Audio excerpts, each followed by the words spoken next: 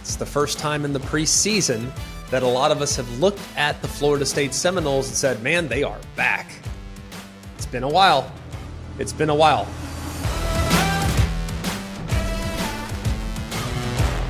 That's right. I think they're back. I'm a believer in the Seminoles this year. I'll explain why here in just a minute. Welcome to Always College Football. Today is the Wednesday, July 26th edition of Always College Football, approaching our 200th show. So an exciting time here for us between Mark, Jake, Jack, me. We're very excited to be able to come to you each and every week with college football conversation. We got a fun show for you today. We're going to go through Ohio State. We're going to go through Michigan. We're going to go through Clemson. And we're going to go through Florida State. Two teams in both the Big Ten and the ACC that everybody seems to think are going to determine the champion in those respective leagues. Now, Penn State will get to you guys. I promise we will get to you. We see what's going on in Happy Valley. We're excited about the momentum that was created off last year's team as well. But today we're going to focus on Ohio State, Michigan.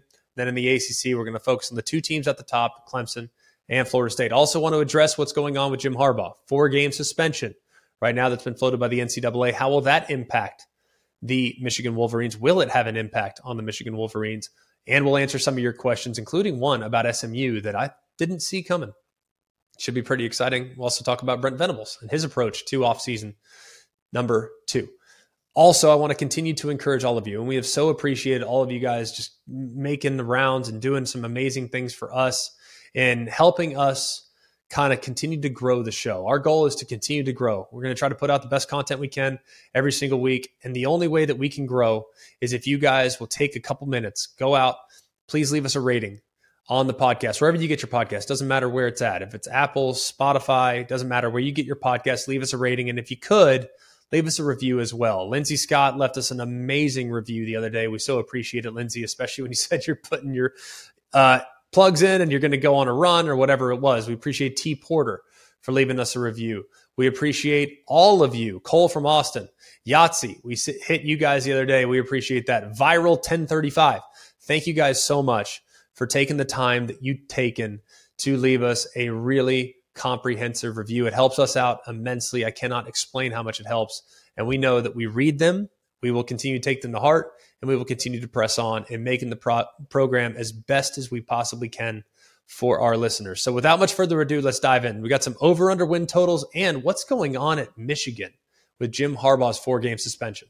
Jim Harbaugh is on the cusp of receiving a 4-game suspension from the NCAA. Now, this stems from an event that occurred just, a while back. It's not, to me, I don't think it's the end of the world. Here's exactly what the NCAA is really troubled by, though, is that he misled the NCAA and was, according to them, untruthful as they tried to dig to the bottom of the level 2 violations that have been basically pushed upon the program. Now, you're probably asking yourself, well, who does Michigan play in the first 4 games? If in fact Jim Harbaugh is suspended, are there any losable games? I'll tell you this, the answer is none of the games are losable.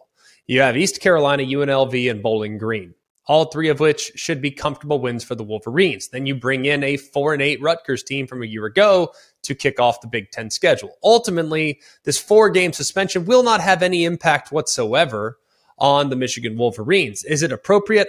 I don't know. I don't know what he said or what he didn't say. All I know is that the NCAA believes that he was lying. Jim Harbaugh has dug in. Now they're trying to negotiate a truce on the matter. Here's where I think it could impact the college football world. Although I don't think it's going to impact Michigan, I do think it could have an impact on some of the other coaches on the staff.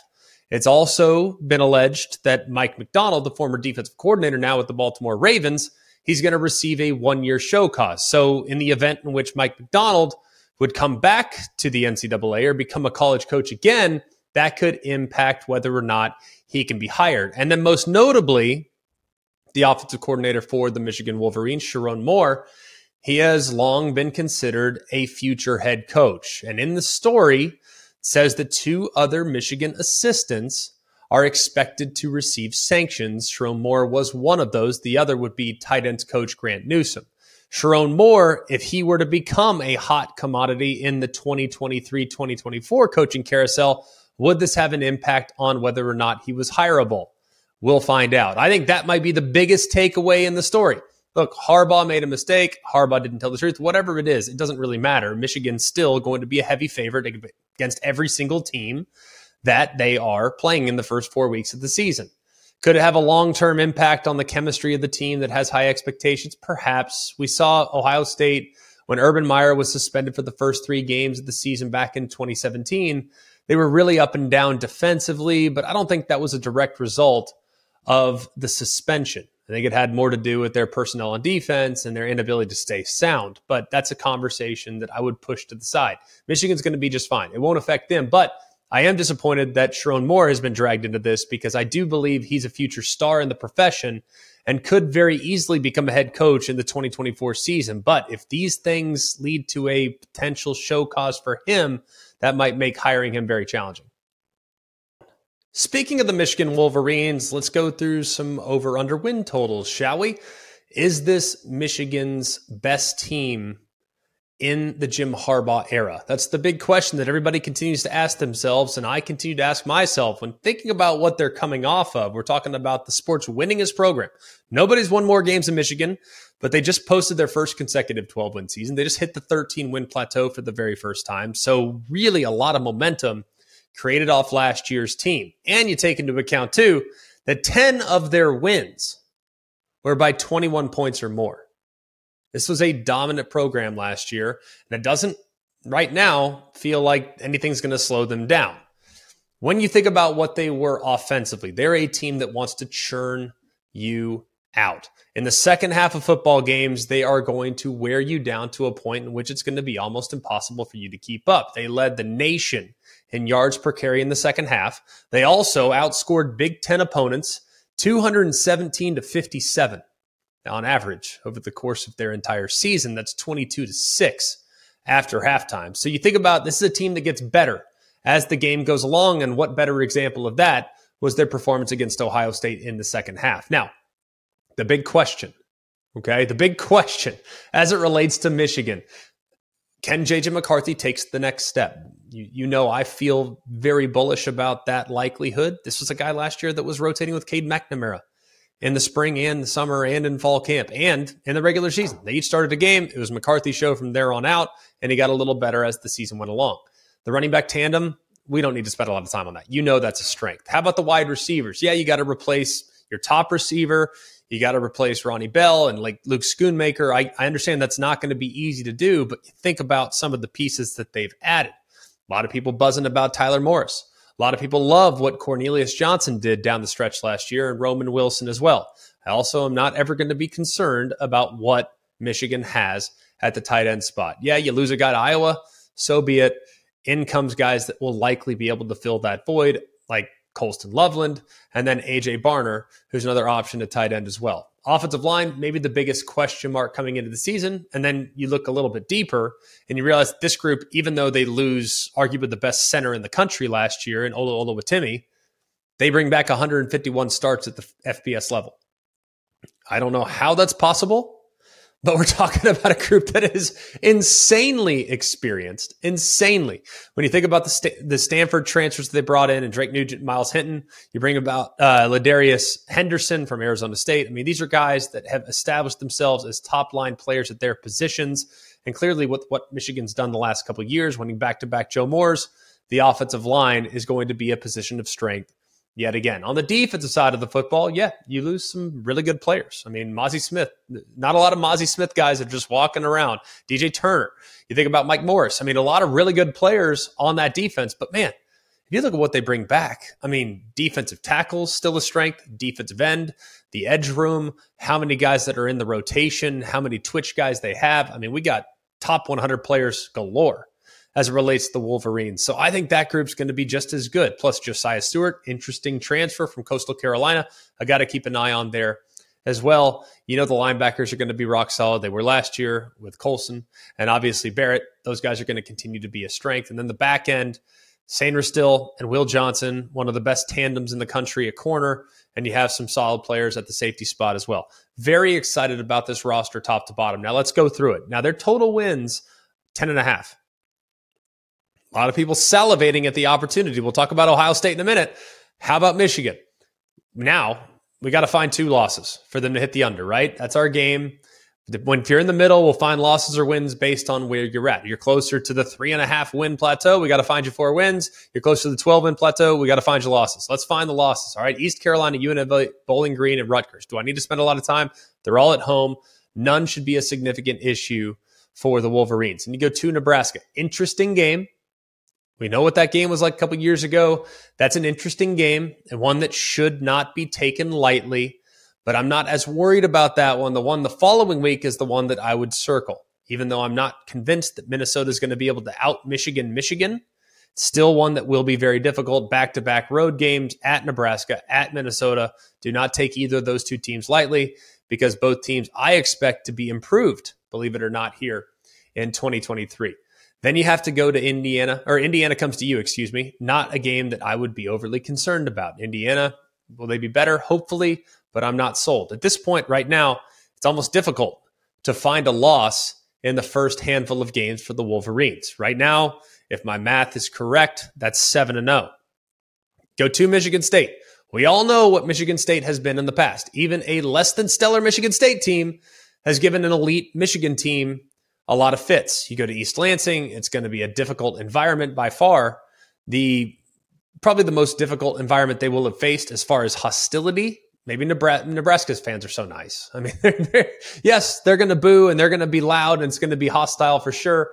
I'm not sure it will be quite what you would expect from Michigan State fans. I think they get that one. I think Michigan State, we've talked about them. I'm not sold on the turnover that's coming this year, even though Mel Tucker is. I'm in see it to believe it mode with Sparty, so I am not willing to go down that rabbit hole. Purdue, year one, new coach. I don't think they have what it takes to go into the big house and get it done. You go to Penn State, to Maryland, and Ohio State comes to you in the final 3 games of the season. Here is where we separate the men from the boys. Not with the road trip to Penn State. They'll be up for that one. They will be prepared. They ran through them like a hot knife through butter last year. Penn State's going to be better than I think they were last year, given all the young players that played pivotal roles. Depends a lot on Drew Aller. Can he be the guy at quarterback that can elevate that offense to balance out that rushing attack? Defensively, they should be really solid. But, man, this is one of those toss-ups, okay? It's one of those toss-ups at the moment. Here's the most dangerous game on the schedule. I'm not saying at Penn State. We know that's a dangerous game. I don't have to tell you that. But we noticed this last year with Ohio State. That road trip to Maryland the week before you play in the big game is one that does not need to be taken lightly. Maryland's got some firepower. They played Michigan closer than most last year. And I think that group could be a dangerous one, especially to travel to College Park there in the second to last week of the season when everyone's talking about what a great win on the road against Penn State. And hey, get ready for next week. Ohio State's coming to town. Be careful of the Terps. Be careful of the Terps. And then Ohio State comes to you. I think they go 2-1 in the final 3. Which one are they going to lose? I'm not 100% certain, but I would take the over with the Michigan Wolverines at 10.5. Let's go next to the team down south. Is that what Michigan says? I don't know. I know that Ohio State says the team up north. I don't know what Michigan says about Ohio State. I should probably educate myself on that at some point. But either way, a rivalry in which no love is lost. Let's talk about the Buckeyes. We know what they were throughout the first 11.5 games of the year. They were a juggernaut offensively. We knew that. And Jim Knowles' defense looked like it was poised to be one of the most improved groups in college football. And then the second half of the Michigan game started. We all know what happened in that game. We don't need to go down the rabbit hole about how things went in the second half. We get it. We just documented the fact that Michigan's an excellent second half football team. They wear you down with body blows after body blows after body blows. Ohio State, though, maybe I am trying to find the silver lining. There was enough progress made defensively last year to make me believe that Jim Knowles' system will really take here in year number 2. They're going to be an attacking group. They're going to get after you. But I believe that group collectively will have a chance to be quite a bit better here in 23. We know on offense that they're going to be unstoppable. I don't care who the quarterback is. I think the quarterback will be just fine. And when you have weapons like that, that trio of game-changing wide receivers, and let's not forget about Cade Stover, who's the tone setter at the tight end spot. He's maybe one of my, probably if I had a short list of favorite players in college football, Cade Stover makes that list. I mean, the guy is baling hay on Christmas Day and hurts his back. I mean, that's how unbelievable this guy is. He is as tough as nails. He is a tone setter. And now, if you listen closely to what Ryan Day has said about what his offense might look like this upcoming season, we might see a little more multi-tight end, a little less 11 personnel with 3 receivers, 1 tight end, 1 running back, maybe a little bit more 12 personnel, partly because I think they feel really good about G. Scott and Joe Royer and how they might factor in to that tight end room. Maybe we even see some 13. That'd be interesting. We saw it from Georgia last year. Georgia used it against Ohio State with some success. So maybe that's something they implement here to become a little bit more diverse in their personnel groupings in 23. But either way, the receiver core is just ridiculous. I mean, I don't know where. What do you want me to say? If you don't ask me, ask anybody else. We all agree. Everybody is unanimous as it relates to the weapons that Ryan Day has at his disposal. Who's going to be the quarterback? I don't know. But I know CJ Stroud, Justin Fields, Dwayne Haskins, all were Big Ten Offensive Player of the Year. They all turned into Heisman finalists, and they all turned into first-round draft picks. Is it going to be Kyle McCord? Is it going to be Devin Brown? I've heard that battle is closer than some experts have suggested right now. That Devin Brown, his mobility behind what might be a little bit of a question mark along the offensive line could be valuable. Not that McCord doesn't have mobility, but I wouldn't be surprised if both played, at least early in the season. Defensively, we've already kind of talked a little bit about where Jim Knowles is. And we all know what they were for 11 and a half games. Fourth quarter of the bowl game against, the semifinal game against Georgia, disappointing performance. But up to that point, it was pretty solid. First 3 quarters against Michigan, very, very solid, but 28-3 in the second half, not exactly what you're looking for, especially when you take into account the big plays that were given up and the gashes that were had on the ground. The good news is, yes, you lose a couple guys up front. Javonte Jean-Baptiste, he's now at Notre Dame. Zach Harrison, he's off to the NFL, but you got JT Tuimoloau. What more could you want? Would love to see him play like he played against Penn State every week. If we can get that every week, look out. He'll be the greatest football player of all time. And he'll have a ridiculously productive season. But on the other side, you got Jack Sawyer, should be in a great position to step up. And you get a couple of young guys on the outside that will likely fit into the rotation to the kind of fortify the depth.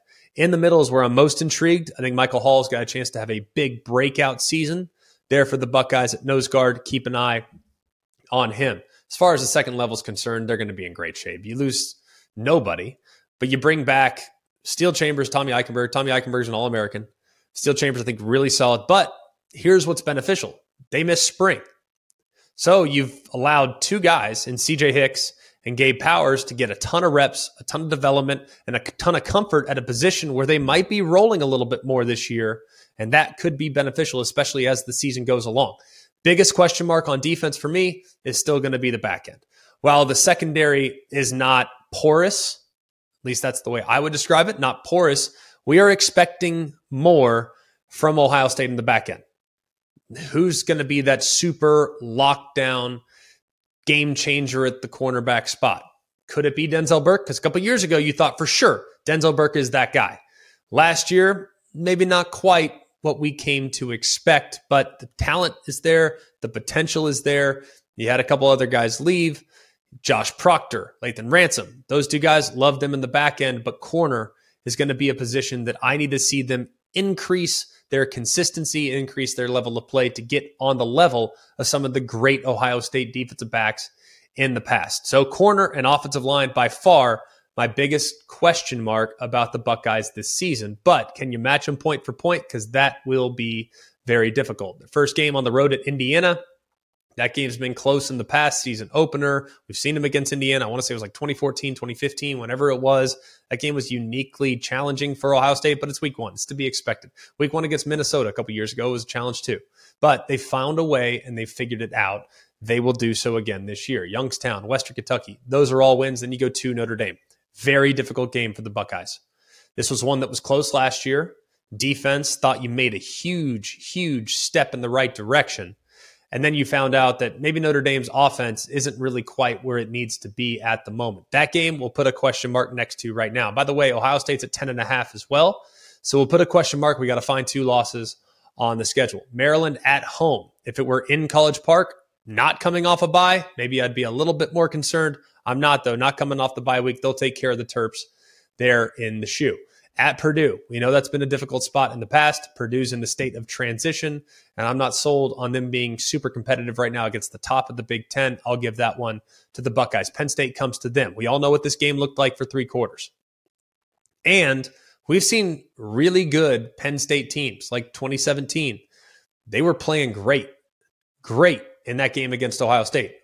But ultimately, Ohio State made the plays down the stretch to get the job done.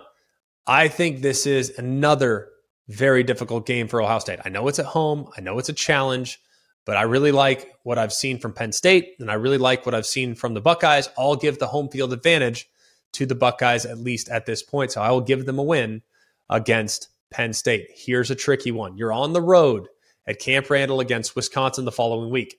Maybe you're licking your wounds. Maybe you had an emotional game against Penn State. Will you ramp it up for what should be a very good environment there in Madison? I think they can. First year under Luke Fickell. You know I love the Badgers this year, but will they have enough in a state of transition to be able to take advantage of maybe some of those question marks on the perimeter for Ohio State? I don't know at this point. I like Ohio State in the game, but I still think that's a tricky one to kind of gauge. Probably one of the tougher games on Ohio State's schedule that nobody's really talking about. You go to Rutgers, feel good about that matchup. You have Michigan State at your place, feel good about that matchup. You also have Minnesota at your place, feel good about that matchup. But that game we're on the road, be careful, especially knowing what's coming the following week. But it's at home in the shoe. They should be in good shape on senior day. And then finally, you go to the Big House, where I've already made my preseason prognostications about where Ohio State, where Michigan might be. I lean Michigan right now at this point because I've seen the last 2 games played between Ohio State and Michigan. Right now, Michigan has the recipe.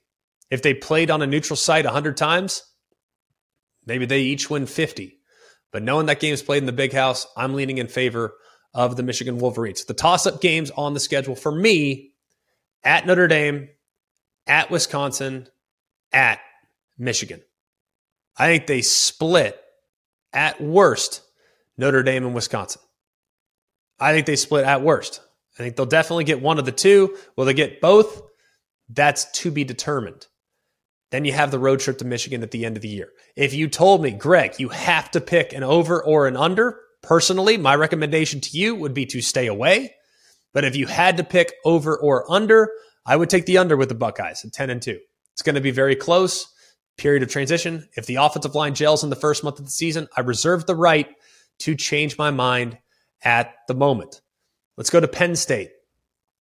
This podcast is proud to be supported by Jets Pizza, the #1 pick in Detroit-style pizza. Why? It's simple. Jets is better. With the thickest, crispiest, cheesiest Detroit-style pizza in the country, there's no competition. Right now, get $5 off any 8-corner pizza with code 8SAVE. That's the number 8, SAVE. Go to jetspizza.com to learn more and find a location near you. Again, try Jet's signature 8-corner pizza and get $5 off with code 8SAVE. That's the number 8, SAVE. Jet's Pizza. Better because it has to be. Hi, it's Mike Greenberg letting you know ESPN Bet is ready to take you through all the biggest sports moments this spring. The official sportsbook of ESPN has exclusive offers and markets from Scott Van Pelt, Stephen A. Smith, and me, plus many more. From the playoff intensity to finally getting out to the ballpark, there's no better time for sports fans. Sign up today. New users get a bet reset up to $1,000 in bonus bets if your first bet doesn't win. Download ESPN Bet today. What a play. Must be 21 plus and present in select states. Gambling problem? Call 1-800-GAMBLER. Terms and conditions apply. See app for details. Moving on to the ACC. We just did the 2 biggest bell cows in the Big Ten. Let's do the 2 biggest bell cows in the ACC. And by the way, it's the first time in the preseason that a lot of us have looked at the Florida State Seminoles and said, man, they are back. It's been a while.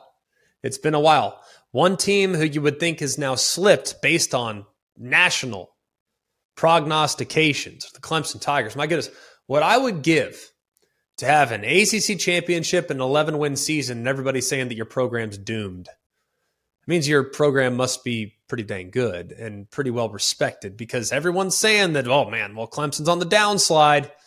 I'm not going to get in line with that type of thinking. Granted, yes, last year left something to be desired. The offense struggled. Maybe the defense at times were not as dominant as we thought they might be coming into the season. But it was a little bit of a transition year. You lose Brent Venables. Yeah, I love Wes Goodwin. I love him. I think he's phenomenal.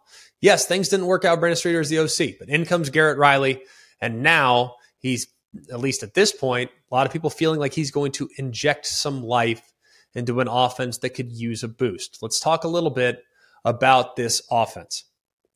It's going to be an offense going to use some tempo. It's going to be an offense going to use some air raid concepts where they're really going to kind of dink and dunk their way down the field, but also they're incorporating some of the Art Briles, Josh Heupel, downfield, get the defense in conflict, forcing them wide and then stretching them not just vertically but horizontally. It's the offense du jour in college football. Everybody wants a piece of it. Why wouldn't they? Look what TCU did last year with personnel that many people would view as maybe not quite to what you would come to expect from a college football playoff team. I don't agree with that because I think TCU's roster last year was pretty dang loaded. People don't like to acknowledge that. I know their blue chip ranking wasn't what some other places were, but if you look at how they littered the draft, they clearly had some good players on that roster. But when you think about this offensive shift, I think it's really a smart move from Dabo Swinney. I think it's a good move to go in this direction. It's an offense that's difficult to defend, but I will say this. It is also an offense that at times has made life difficult for their defense because of some of the tempo that they incorporate. Let's talk about the quarterback situation. You look at Cade Klubnik, came off the bench a couple times, looked phenomenal. All right, comes off the bench against Syracuse. Now, people will say he was the savior that day. There were a couple of miscues that Syracuse had, late hits, personal fouls that extended drives. Ultimately, though, he was the one that kind of shifted the morale on the sideline to get things going in the right direction. And there was no better example of how he played when looking beyond the ACC championship game. Go watch that game. Go look at how he performed in that game with the downfield throws. I think he obviously caught North Carolina a little off guard, but then again, it was North Carolina. North Carolina, at this point, with all due respect to my dear friend Gene Chizik and my dear friend Mac Brown, that was not exactly a defense that I was too concerned about. You're going to get gashed. They got gashed a lot. Now it's really going to be about Cade Klubnik being able to do so against the top teams in college football. Did not look great in the bowl game against Tennessee, partly, though, because the offense stalled a little bit in the red zone, so it was more situational football than it was their inability to move the football. I think he's going to be good in this offense. It's a good fit for him. He's scrappy, and he comes from Texas, so he has a good understanding of what this offense is like. Want to know why? Because every team in the state of Texas, for the most part, runs an offense that is somewhat similar to this. Why? Because I was a Texas high school quarterback. And by the way, Cade Klubnik's high school coach was my high school coach, Todd Dodge. So I know this kid has a lot of ability, and I think he's going to do a great job within the system. I still think the offense needs to center around Will Shipley. Every single time he touches the football is a benefit for Clemson. Now, the offensive line, I know some people would maybe push back on this. I have never viewed Clemson's offensive line as a group that is going to maul you. They're a group that's solid, and they are not necessarily a liability. They've been that way even in the Deshaun Watson, Trevor Lawrence era. They're solid. They know how to coach around the offensive line, and elite quarterback play has made that offensive line better.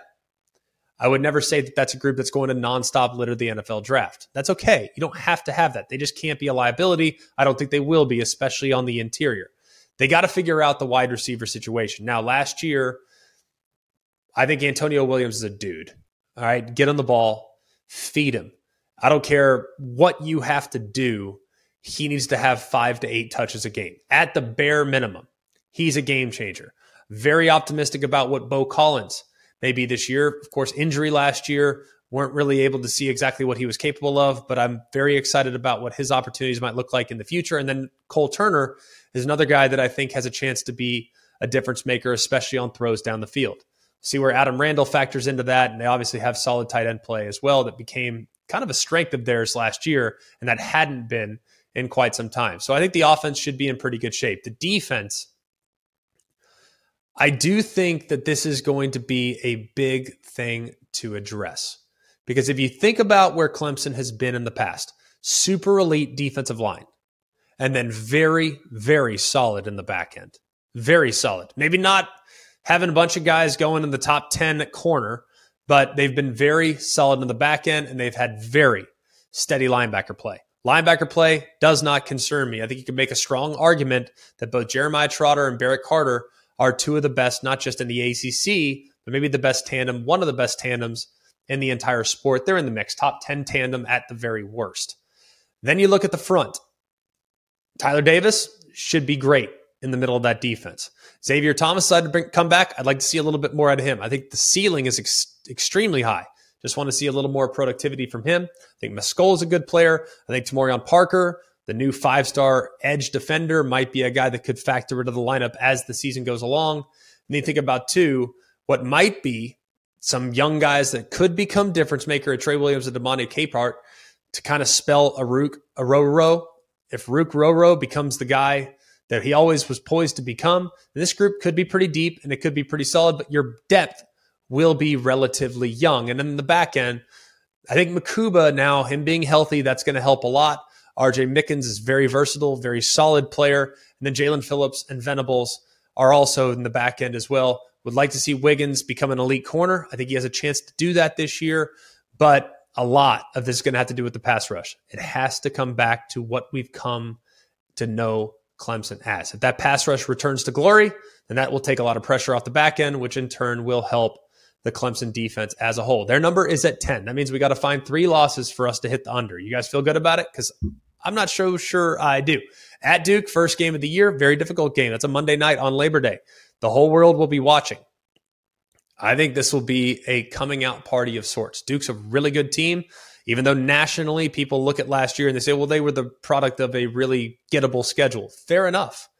You tell me with an off season of work, Mike Elko won't have some type of recipe for Garrett Riley's new offense. I'm sure Garrett Riley have plenty of wrinkles, but that's going to be a difficult test. Great cat and mouse game there in week 1 between one of the best defensive minds in Mike Elko and one of the best offensive minds in Broyles Award winner, Garrett Riley. So I'm going to give that one to the Clemson Tigers. And you got Charleston, you got FAU, and then maybe the biggest game on the schedule comes in week 4. Early season tilt between the Florida State Seminoles, who we'll talk about in a minute, and the Clemson Tigers. Now, this game is obviously going to be played there in Death Valley. That gives you a significant benefit. But when you look at the roster right now, you look at the known commodities that Florida State has and the known commodities that Clemson has. Right now, I lean in favor of Florida State. It doesn't mean that Florida State will win the game because the best team doesn't always win. The best roster doesn't always win. But when you look at what one team has versus what the other team has, I lean just ever so slightly in favor of Florida State. Now, we'll put that game as a question mark. We'll say that one's, since we got to find 3 losses, we'll say that one's a loss for now. I'm not predicting it. I'm just saying put that in the loss column just because we got to find 3 at least to make the conversation interesting. At Syracuse, we know that's been a house of horrors at times in the past for Clemson. I think it'll be a tricky game, but one they should get. I'm not sold on Syracuse this year. I think they might come back just a little bit. They lose their OC. They did more with less last year, but they also had a bunch of guys leave via the transfer portal. It's going to be a tricky rebuild for Dino Babers. I think they'll handle the orange. Then you get Wake Forest at home. Wake Forest, a bit of an enigma right now. I don't really know what to make of them. They lose their quarterback, did so well. They still have good quarterback play, I think, returning. They also have good weapons on the perimeter defensively. I think they lost a couple pieces that were beneficial to them. I'm going to give this one to Clemson. It's at home. They should take care of business. Then you get the bye week. Be careful with that Wake Forest game, though.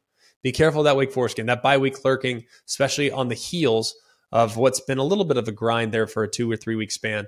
I think that's a tricky one. At Miami, big game. Big game, but right now I like where Clemson's at more so than where I like where Miami's at. I'm going to give that one to the Clemson Tigers. Be careful there, though. Be careful. I think Miami's a dangerous team, but coming off a bye, I think you'll have a centered and focused Clemson team. I think they'll play well down there in South Florida. At NC State, another tricky game. NC State lost an awful lot on defense. They lost a lot on defense, so I'm going to give this one, even though it's right there in Raleigh, I'm going to give this one to the Clemson Tigers. Another difficult road game. I think they get the job done. 3 out of the last 4 games on the road for Clemson. It's a tough stretch there, and then you get into the meat of the schedule. Notre Dame at home. Very tough game. We know how that game went last year. Something tells me that one's been circled for the Clemson Tigers the last couple months, maybe the last 8, maybe the last 9. If you go back to when that game was played last year, Clemson played terrible in that game. And Notre Dame took it to them. They challenged their physicality, and Clemson could not rise to the occasion. This one is a tricky one. We'll put this one in the question mark column right now as well. So now we have 2 in the question mark column. That's Florida State, and we have Notre Dame. Georgia Tech is a game I think they should win. Georgia Tech, great job rallying down the stretch last year, but roster-wise, not quite where they need to be to challenge a team like Clemson today, a focused Clemson team. Now, if Clemson comes out and lays an egg, could definitely happen. I don't envision it happening, not at this point. North Carolina, this was a game that was not competitive last year. And I don't know about North Carolina being as good as they were a year ago. Hopefully better on defense. Offensively, will they regress just a tad, lose their OC, lose a couple great weapons on the perimeter? I think they could come back to earth just a hair. I'm going to give this one to the Clemson Tigers. And then finally, on the road at South Carolina. Last year was an amazing performance by South Carolina from a special team standpoint, but I think the offense was really problematic for Clemson in this game last year. I think Clemson has a deeper roster. I think Clemson has all the makings of being able to handle what should be I think it's a difficult schedule. A lot of people look at the ACC and say, oh, no, it's not that hard. No, I think it's a difficult schedule. I really believe that. You go on the road to South Carolina, you know you're going to get their best shot. They're going to get your best shot. And right now, I think Clemson's best is a little bit better than South Carolina's best. But it's depending on what Spencer Rattler looks like in a new offense. But either way, I'm going to give this one to the Tigers. Right now, I have them with 10 wins, 2 question marks. Let's say we split the question marks. I would take the over as it relates to the Clemson Tigers. Let's move next to their biggest test in the ACC. You guys know I love Florida State this year. Saw with my own eyes, have seen the development over the last couple of years, have called their season opener in each of the last 4 seasons. I have seen Florida State up close, and I have seen the progress that's been made under Mike Norvell. Last year was an amazing performance, and you think about how many games they had on their racket they just couldn't close. NC State, a good example. You get a conversion or two. Offensively, you get off the field a couple times. Defensively against Wake Forest, that's a completely different game. You don't have a terrible 6-7 minute stretch against Clemson. Maybe the outcome's different there. So I think this game and this team, Florida State, is coiled. They are ready to spring, man. I think the playoff is definitely within reach. But of course, it's going to come down to going to Death Valley, which we'll talk about here in just a minute. When you have 3 losses that come by a combined 18 points, tells you that things are trending in the right direction. Now, they had a couple close calls that they won as well, but either way, man, this is a great, great, great spot to start. Think about how they've handled the portal the last couple of years. 8 all ACC players on the roster last year. 7 of those ACC players, all ACC players, were transfers. Pretty dang impressive. Jordan Travis is the star of the show. I think he's the second best quarterback in the ACC behind Drake May, which is high praise. I love Drake May. But Jordan Travis, with how he progressed last year, it'd be hard to envision him having a season that would even regress whatsoever. I think he's only going to get better. I think his best football is in front of him, his comfort level within the offense, his rapport and chemistry that was developed with the wide receivers. There is nothing this young man can't do on the football field. And I'm really a believer in his Heisman candidacy. He gets a couple of big signature wins. I would not be surprised to see him in New York at season's end. The best running back in college football that nobody talks about is Trey Benson. Yes, some people talk about him. But nationally, he deserves more recognition. That guy is a monster. I think he is so powerful. And to be a power back with that type of side-to-side agility is a really rare combination. And remember, this guy's only a couple years removed from a constructive, like a totally reconstructed knee. This guy's special.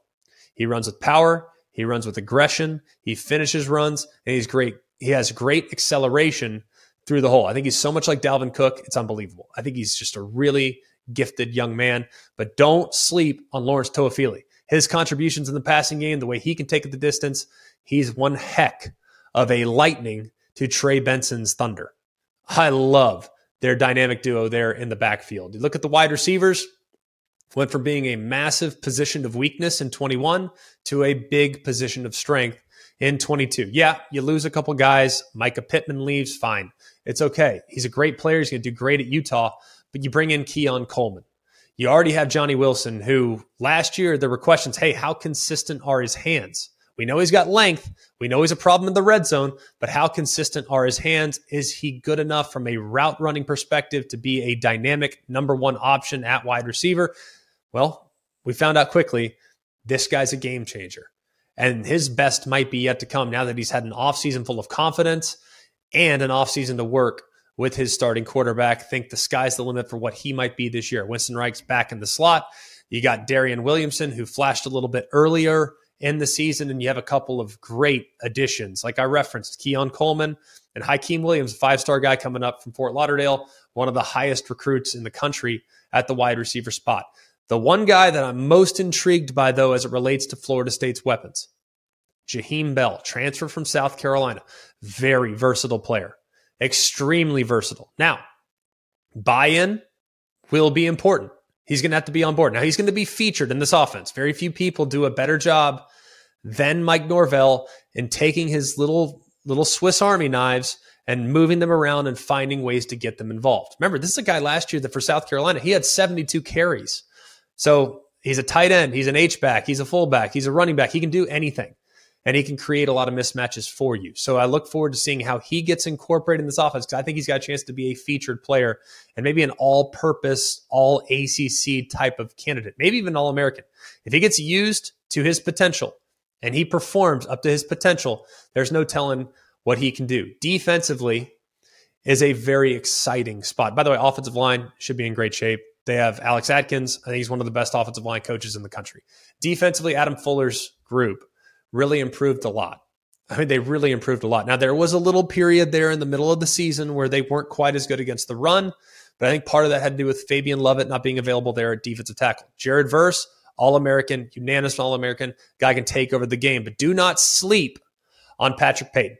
Nobody wants to talk about this guy. Everyone's about Jared Verse, Jared Verse, Jared Verse. Jared Verse is amazing. I love him, and I would welcome him to my NFL roster if given the opportunity next year, but don't sleep on the ACC Newcomer of the Year. He might be a guy that if all the attention's going to Jared Verse, I'm telling you, watch out for this number 11 guy. He's a problem for most defenders. They got adequate depth, too, when taking into account what they brought in the transfer portal. Bring Darrell Jackson from Miami, bring in Gilbert Edmond from South Carolina, both of which I think have potential. Just need to see a little bit more out of them. And then you bring in Braden Fisk from Western Michigan, who's going to be that, blue collar, hard hat, lunch pail guy in the middle of the defense alongside Fabian Lovett. It's going to be tough to run against those two guys in the middle of that defense if they can stay healthy. They bring back everybody at the second level, and they do miss Jamie Robinson in the back end. He was a really instinctive player, but they have a lot of really good pieces back as well. Akeem Dent, Renardo Green, Jerrion Jones, Greedy Vance, all those guys return. And you add Fentrell Cypress from Virginia, who was recruited by everybody. This guy is a lockdown corner. Turned down Ohio State, turned down LSU, said Florida State's where I want to go, and he has a chance to eliminate one side of the field for the back end of this defense. Let's go through the schedule. They are at 9.5. We got to find 3 losses for him. Y'all think we can do it? Do you think we can do it? LSU week 1, what an incredible game to start the season. That'll be Sunday night. Everybody and their brother will be watching, self included. Cannot wait to see this one from Orlando. Let's put that one in the question mark category for right now. Southern Miss at home should be a win. At Boston College should be a win. All due respect to Jeff Hafley and co., I don't think they are ready for what they're going to get from the Seminoles this year. Then you go to Clemson. We've talked about that one. I put it in the question mark column for the Clemson Tigers. I'll put it in the question mark column for the Florida State Seminoles as well. Then you get your bye week, much needed, after a start that includes 2 teams that would be in my top 10, top 12 in the preseason. Virginia Tech, not sure they're quite ready yet. They're in the Doak. I like the Noles there. Syracuse, at home. Love the Noles there. Duke, at home. Love the Noles there. At Wake Forest. Now, this has been an offense that has given Florida State a lot of fits the last couple years. Have they figured them out? We will find out. I think Wake Forest is going to take a little bit of a step back. So I like the Noles to take care of business on the road in Winston-Salem. Then you go to Pitt. Very difficult game. Probably one of the toughest games that nobody's really going to talk about. We've seen Pitt spoil seasons so many different times in the past. So this would be one that I'll put in the question mark column at the moment. You got North Florida after that, and Miami. Miami, is right after Pitt, and then you have North Florida. I think Miami You look at how that game went last year, it was a one-sided affair. Miami will be more competitive, but I don't think they're quite to the point in which they can really challenge the Seminoles, especially on the road. I like the Seminoles there. I obviously like them against North Alabama. And then finally, you go to the Swamp to take on the Gators. We all know that I'm a believer in the Gators down the road. I just don't believe in them here in 23. I think they get that win, but I expect that game to be closer. That's a proud Florida team, and they'll play hard in that game. I just don't think the gap is closable just yet based on where those two teams are at right now. So we have 3 in the question mark column. LSU, Clemson, Pitt. I think at worst, you get a split between Clemson and Pitt. I'm going to give you Pitt. If you want me to be completely honest, I'm going to give it to you. I think it's a tough game. I'm not sold on Phil Jurkovec. I think they'll be solid, but I'm not sold on Pitt this year. I think they'll be solid, difficult game, difficult place to play. Could be in line for maybe a little bit of a letdown. I think they get that one. Let's say they lose the Clemson game. Let's say they lose the LSU game. You're still 10-2. And an opportunity to win the ACC if things play out the way they play out. So I'm taking the over with the Florida State Seminoles because I look at the schedule, man. I think things are really set up well for them. But getting off to a great start and having a terrific September is at the highest priority. When you need mealtime inspiration, it's worth shopping Kroger, where you'll find over 30,000 mouth-watering choices that excite your inner foodie. And no matter what tasty choice you make, you'll enjoy our everyday low prices, plus extra ways to save, like digital coupons worth over $600 each week. You can also save up to $1 off per gallon at the pump with fuel points. More savings and more inspiring flavors make shopping Kroger worth it every time. Kroger, fresh for everyone. Fuel restrictions apply. As always, we so appreciate all of you sending questions into our mailbag. alwayscollegefootball@gmail.com. We really appreciate y'all's input. We want this show to feel like yours. So if you have a question that's on your mind, I don't care what it's about. And we've gotten questions from the United Kingdom. We've gotten questions from all over the world, to be honest with you. So if your question's about, where Northern Illinois is going to finish in the MAC, we'll answer that. We'll entertain that question. You just send it in. You tell us what you want to talk about, and we will hit it. Cougs, where are we going today? All right, first one is from me. Where's Northern Illinois going to finish in the MAC? First, why not?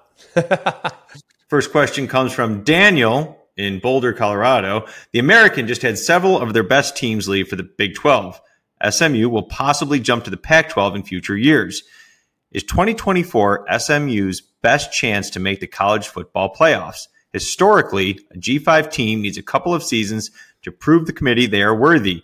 Is there a chance for SMU to have a breakout season this year and then make a playoff run in 2024 with 12 teams? You've used the word historically, which I think is an important word that we need to focus on when it comes to the question about SMU or Tulane or any of the non-autonomous 5 conference champions. Because historically, we've operated in a 2, a 1, a vote after the season. Those are the way we crown national champions. Then in 2014, we implemented the 4-team playoff, but there were no automatic qualifiers. But in 2024, we're moving into an era in which there's the autonomous 5. The winners of those 5 leagues will get invited into the playoff. And you get that non-autonomous 5, the group of 5 team, if you will, that wins their league and will also get into the college football playoff. So the answer to your question, Daniel, is yes. 2024 is the best chance that SMU, Tulane, Temple, East Carolina, UAB, any team that has ever not been in the SEC, the Big 12, the Pac-12, the Big 10, the ACC, any team that's not in the biggest leagues, they are going to have the best chance they've ever had to make the college football playoff. And to be honest with you, nothing that you've done leading up to now or next year is going to impact how your team is evaluated. Because all you got to do is take care of business that season and be the highest ranked group of 5 or non-autonomous 5 team, and you'll be in the playoff automatically. So I actually disagree with this. That's what they need to create momentum this year in order to get a great shot next year. They need to have the perception changed about what they need to be by playing well this year, and then ultimately they'll have some momentum, and maybe that'll help them out down the road. I disagree with that completely. UTSA, they could go 12-0 this year, 13-0 in the American. Could happen. I don't think it's likely, but it could happen. And guess what? They still will be at the mercy of what happens in the Power 5. But next year, UTSA goes 12-0, 13-0. It won't matter because they're automatically in. So I think SMU's in a great spot in the long term. They have tremendous resources. They're very committed to NIL. They're in a talent-rich part of the country. They've done a great job of taking advantage of transfer portal players like so many other teams. Guys from Dallas go elsewhere for their initial college stop. You know, I'm homesick. I want to go home. I'll go play in Dallas. They've embraced Dallas. They've embraced the big D on the side of their logo, and this is a place that has won championships in the past. And people say, well, you know, did they really win championships? Did they buy championships? Fine. I don't care. It doesn't matter. They have a history that few teams at that level, non-autonomous 5, have. So I think they're in great position moving forward. And like all teams, all 66 of them, however many there are, all those teams are in a great spot to control their own destiny moving forward, starting with the expansion to a 12-team league, 12-team playoff, excuse me. That would be the ultimate comeback story. 30 years later, SMU makes the first 12-team playoff after having to shut down the program. It'd be amazing. I'm rooting for it. Hope it happens. Next question comes from Tavi in Mississippi. Coach Venables has somewhat been brass about his comments about other coaches like Coach Mario and Coach Prime, but isn't that going to put pressure on him in the long run if he does not win? He did walk into a much better situation than Prime, and he's going to the SEC soon. Are you surprised by how much chatter he has created after going 6-7? Here's my question. Did he actually walk into a better situation? Because I don't agree with that. I actually thought he walked into a more difficult situation than what Dion is inheriting in Boulder, Colorado. And it's not based on the roster. It has nothing to do with the personnel that Colorado had versus the personnel that Oklahoma had. But Oklahoma was a perennial playoff contender. So there was really only one direction to go when Brent Venables took over there in Norman, Oklahoma. Meanwhile, Deion Sanders is walking into a situation where they won just one game. So even if he wins 3 this year, they might throw a parade in Boulder because of the significant improvement his team made from where they were prior to his arrival to where they are right now and the perception of where they're going here in the very near future. So I don't align with, well, he walked into a better situation. Yeah, he walked into a better roster. And then that roster was basically dismantled in some ways, and you lost a couple of your best players because other coaches sensed that there was blood in the water. Caleb Williams wanted to play for Lincoln Riley. Lincoln Riley bolted, as did Caleb Williams. So I don't think that he walked into a great situation. I think he walked into a pressure-packed situation because many Oklahoma fans, we try to tell you here on this program, said, I hope Brent Venables wins every game. But if he doesn't, people are going to be remarkably disappointed. They thought that Brent Venables was an automatic upgrade over Lincoln Riley. That's not fair. That's not possible. Lincoln Riley did an amazing job in his time at Oklahoma. And he did an amazing job in his first year at SC. Venables needs to focus on him. And while, yes, there's going to be some shade, I think he's probably frustrated with the amount of attention that Deion Sanders has received at Colorado and the amount of attention that Mario Cristobal, both all publicity is good publicity, according to some people. I don't necessarily align with that level of thinking, but some people believe that to be true. And there's been a lot of buzz made about the additions that Mario Cristobal has made this offseason, whether it be coordinator or transfer portal additions, and just how the roster has gotten quite a bit better this year. And not as many people are talking about the additions that Oklahoma's had this year. I think their roster is a lot better this year. I think they're going to be a lot more competitive this year. And I really believe that Oklahoma is going to bounce back in a big way here in 23. So I think Brent Venables knows exactly what he's doing. He's going in the right direction. I think he understands what it's going to take to be successful, not just at Oklahoma in the Big 12, but also at Oklahoma in the SEC. So the best is yet to come for him, but I would advise him, hey man, don't worry about anywhere else. Worry about what you got. And I think what you got is a pretty dang competitive roster this year. That'll do it for us here at Always College Football. Please continue to like, rate, and subscribe to the podcast wherever you get your podcast. And if you're here with us via the YouTube channel, leave a comment. We'll try to read those comments, and we'll try to make sure that we adapt the show to your needs. We can't tell you how much we appreciate the support we've gained in the last year, and we look forward to doing year number 2 way better than we did year number 1. For all of us here at Always College Football, for Mark, Jake, Jack, I'm Greg. We hope you have an amazing day, and remember, it's always college football. Hey guys, it's Greg McElroy. Thanks for watching Always College Football. Make sure you like, rate, and subscribe to ESPN's YouTube channel and wherever you listen to your podcasts.